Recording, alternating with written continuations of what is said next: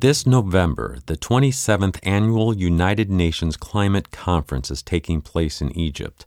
We interviewed award-winning activist and Global Justice Ecology Project board member Nnimmo Bassey about his expectation for this year's Conference of Parties. At the Conference of Parties, I remember in 2009 at Copenhagen, there was an effort by some African delegates to bring up the issue of climate debt or climate reparation.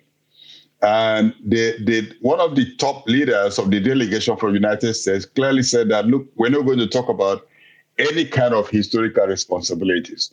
So just swept it off the carpet. This was brought up again some years later, swept under the carpet. So where the geopolitics of the Conference of Parties is such that even though nations all have one vote each, it doesn't play out in reality.